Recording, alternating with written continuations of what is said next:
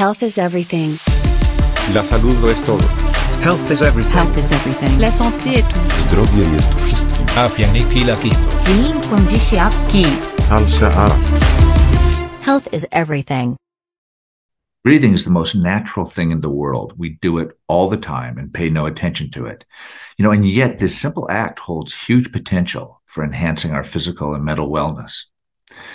With the passing of the years, I have become increasingly fascinated by this topic. And because of this, I'm really fortunate to have Don Noble as my close colleague. Dr. Noble has made the study of breathing much of his life's work, with an especial focus on the health benefits of the types of slow and deep breathing that are used in so many contemplative techniques around the world. In today's podcast, Don and I discuss the biology of this type of meditative breathing before expanding our exploration of breathing to also include the surprising benefits of the types of rapid breathing we do naturally when we're under stress or when we're exercising. We conclude our conversation with a discussion of fascinating connections between rapid breathing and breath holding and the therapeutic potential of heat.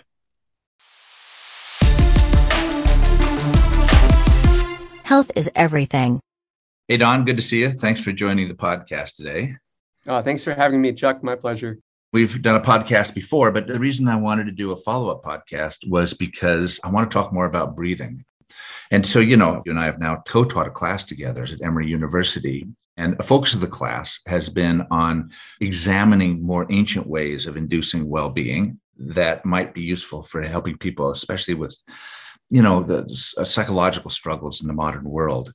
And it's interesting is one of the things in the class that just really struck me was how much we underestimate breathing as a potential therapeutic intervention.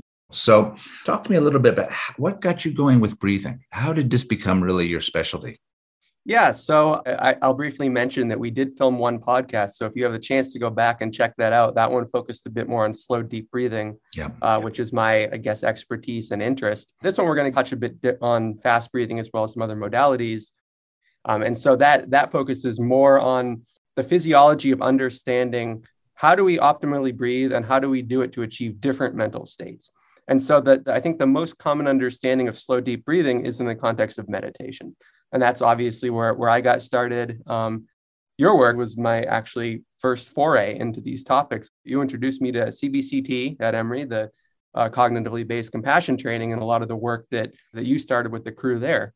And so that really was my introduction to, what are the active ingredients here? Is it the compassion? Is it the mindfulness? And so I ended up focusing on it, like whether it's the breathing part that does something. And I think I really discovered that this idea that a simple sensory act of breathing and how you do it, the frequency, the depth, the different kind of pauses you can hold between a breath might actually be a really unique voluntary control over our autonomic nervous system that's so simple, but it's often perceived as something that's just kind of in the background that people don't even really go to the effort to control. But by understanding this, we might be actually better able to kind of optimize our mental state in the response of different situations. So talk about that. So autonomic nervous system, first off, what do you mean by that? And second off, what does breathing have to do with that? Yeah, so I think the most related conception of the autonomic nervous system for this is a parasympathetic, sympathetic division where there are these two arms. And so if you think of slow, deep breathing, you tend to think of the relaxation response. This refers to this idea that there's this kind of reduced mind-body response to stressors that facilitates wellness. And so this is the parasympathetic arm of the autonomic nervous system. This is things where you have time to rest and digest. You're not being chased by predators. You're sitting in a kind of a restorative mode. The opposite to that, obviously, being the more sympathetic fight or flight response. So this is if you're being chased by a tiger acutely, or if you're ruminating chronically about something that's gone wrong. And I don't think that anyone would argue in our current society that we're being overly parasympathetically stimulated. It's the opposite. We tend to be chronically sympathetically, stressed, and that corresponds to the sympathetic component. So those are the two arms. And so the idea is that with breathing, you can actually control or shift your autonomic nervous system in whatever direction you might need for a given task. So you breathe slowly, then that activates the parasympathetic nervous system. You breathe more rapidly, and it activates sympathetic. So, one of the things that always interests me is this idea that, we tend to think about the parasympathetic as a sort of beneficial thing, the rest and digest. But it's very interesting. And long ago, I had this interest that there must be therapeutic uses of the sympathetic nervous system also. And so one of the things, there really was this sense, of course, back in the 80s, that meditation was always about relaxation. And we now know that's not true, right? Yeah, exactly. So that's one concept there that I think is underappreciated and in tremendous need of study. Meditation introduced into the West was, relatively recent compared to the history of these techniques and their origins. And so I think still, if you ask someone, why are you going to, control your breathing? Generally, the idea is that you're going to take a slow and deep breath and you're going to do it to relax yourself. So I think a really unexplored idea is how our evolution informs this understanding that may not always be optimal to breathe slowly and deeply. That even though we are chronically stressed now as a culture, there were times when it definitely helped to ramp up that sympathetic activity. And that maybe there are specific ways to breathe that do that are situationally optimal. For example, in athletic performance or in different tasks.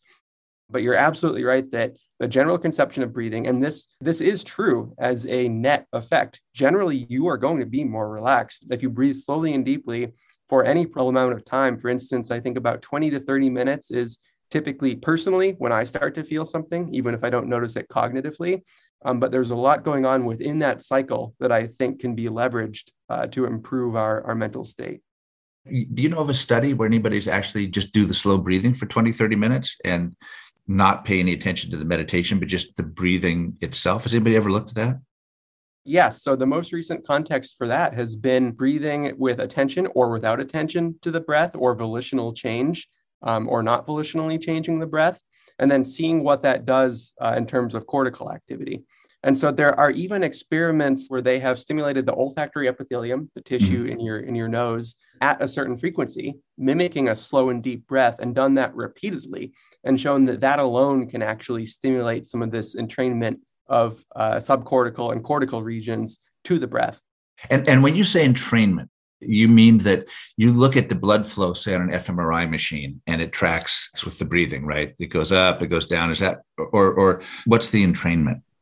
Yeah, and thank you I do tend to speak with a lot of jargon there. So thank you for making it more accessible. So entrainment, usually what that means is either things like EEG, brain activity, or fMRI, neuroimaging, so blood flow related activity to different brain regions.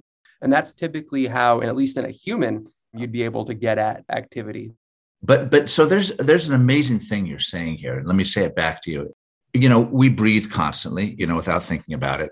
And every time you breathe, your brain activity changes along with the breath, that your brain's functioning differently when you breathe in than when you breathe out to some degree. Yeah. I think that's the part that just recently has become a hot topic. People are starting to publish and review that more and more. But, people study that in the context of kind of, I guess, what is understood from the vantage point of earlier research as being therapeutic, which is typically slow and deep breathing. But there haven't really been studies to isolate what forms of breathing may be optimal for different types of states. I think that could be an unexplored area of interest.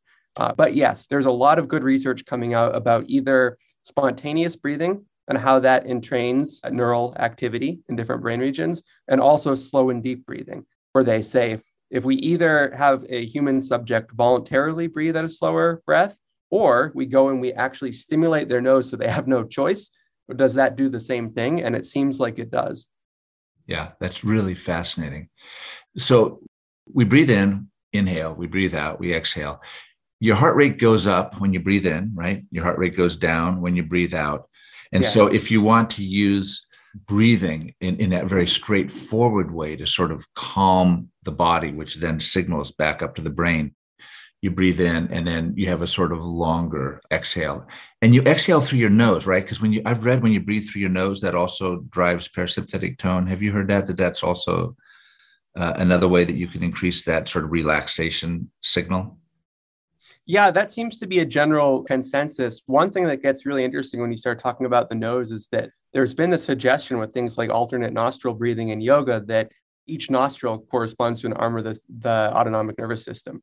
So if you inhale through the right nostril, you actually are increasing your sympathetic activity, and your left nostril, you are parasympathetic.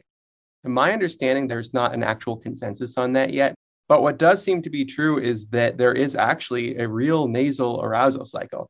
So if you, for instance, cover one side of your nose at 4 p.m., at 8 p.m., the other side of your nose is going to get airflow, and they'll alternate in terms of congestion. And we don't understand why that is, but there's this idea that you could actually use your breathing to kind of control those rhythms as well.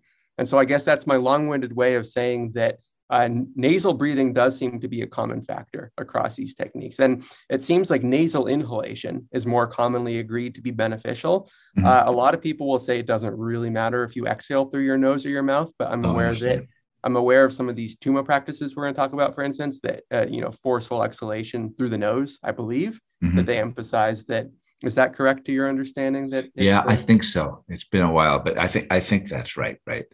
And of course, it makes sense, when you're under physical stress and you need more oxygen, you start breathing through your mouth because you can't get enough air in through your nose, right? The air has the nose is smaller, it has more resistance, right? Has anybody ever looked to see whether psychological stress makes people breathe through their mouth as opposed to their nose? That's a really good question. I'm not aware of that.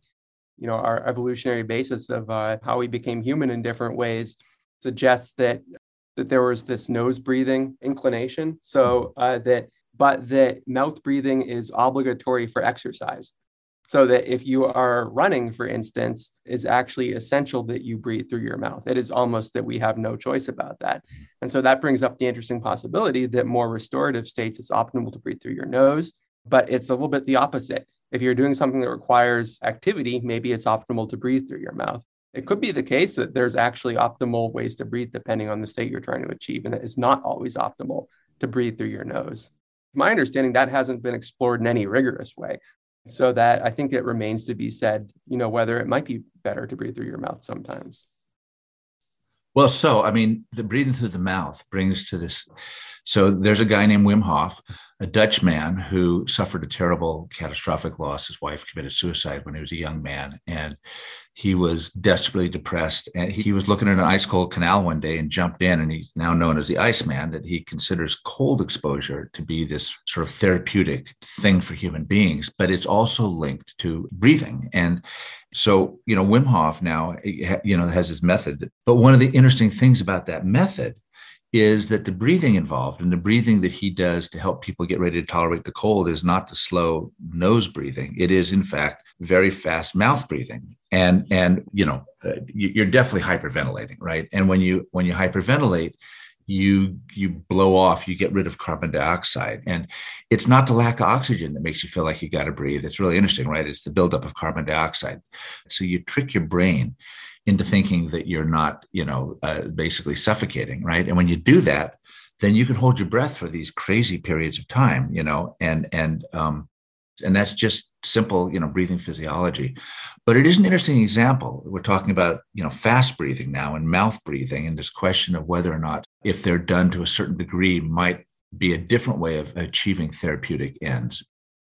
So I'm somebody that feels more relaxed the times we've done the Wim Hof breathing. When that's over, I actually get this sort of compensatory relaxation. And so that's an interesting thing. It suggests that, in addition to the slow, deep breathing, kind of nose breathing, that there may be therapeutic benefits from sort of its opposite in some ways. So I know that you make use in your own life and in your research of heat for hyperthermia. Would you say that your relaxation response after the practice is similar to how you'd feel after stepping out of a steam shower or a sauna? Yes. So basically, it's very similar, right? And I assume when you do this sort of Wim Hof breathing, you must be signaling vagal withdrawal. Your heart rate must go up. So yeah, it definitely is a stressor induction. But there's probably a reason why you ask about temperature too, right? Yeah, so there's, a number of different studies, but the one that we focused on was done on these monks in Eastern Tibet who were willing to have their core and peripheral temperature monitored while they engaged in these native Tummo practices. And what they found in this study was that core temperature increased just by virtue of breathing and imaging. So meditative visualization and nothing else. Similar to Wim Hof's idea, that breathing in a certain way can actually warm you up, but they actually showed scientifically that this was true. And that furthermore, this corresponded both to the breathing practice, so that's the so-called somatic component, but also to what they called the neurocognitive component, which was the meditative visualization. And what they found was that just breathing without any meditative visualization of flame or fire increased core temperature, but then the meditative component, adding visualization to that, further increased their core body temperature. And I think that's pretty profound because, most people will not say that you can increase your body temperature just by sitting in place and doing something that seems that simple. One of the fascinating things in that study too was that their brain was increasing their body temperature, which is pretty fascinating because we don't tend to think about either, your body temperature or your breathing necessarily that way, right? And can we consider these very sort of primitive evolved body processes? Can we use them to drive the brain into certain states, right? So it's pretty interesting, isn't it, that these folks have hit upon not the relaxation response necessarily, but this sort of you working with the, fight or flight response, basically. Yeah. And I think you mentioned Wim Hof too. I know there are studies where he's actually suppressed the response to endotoxin ingestion just by virtue of I believe these breathing techniques, maybe a few accessory techniques.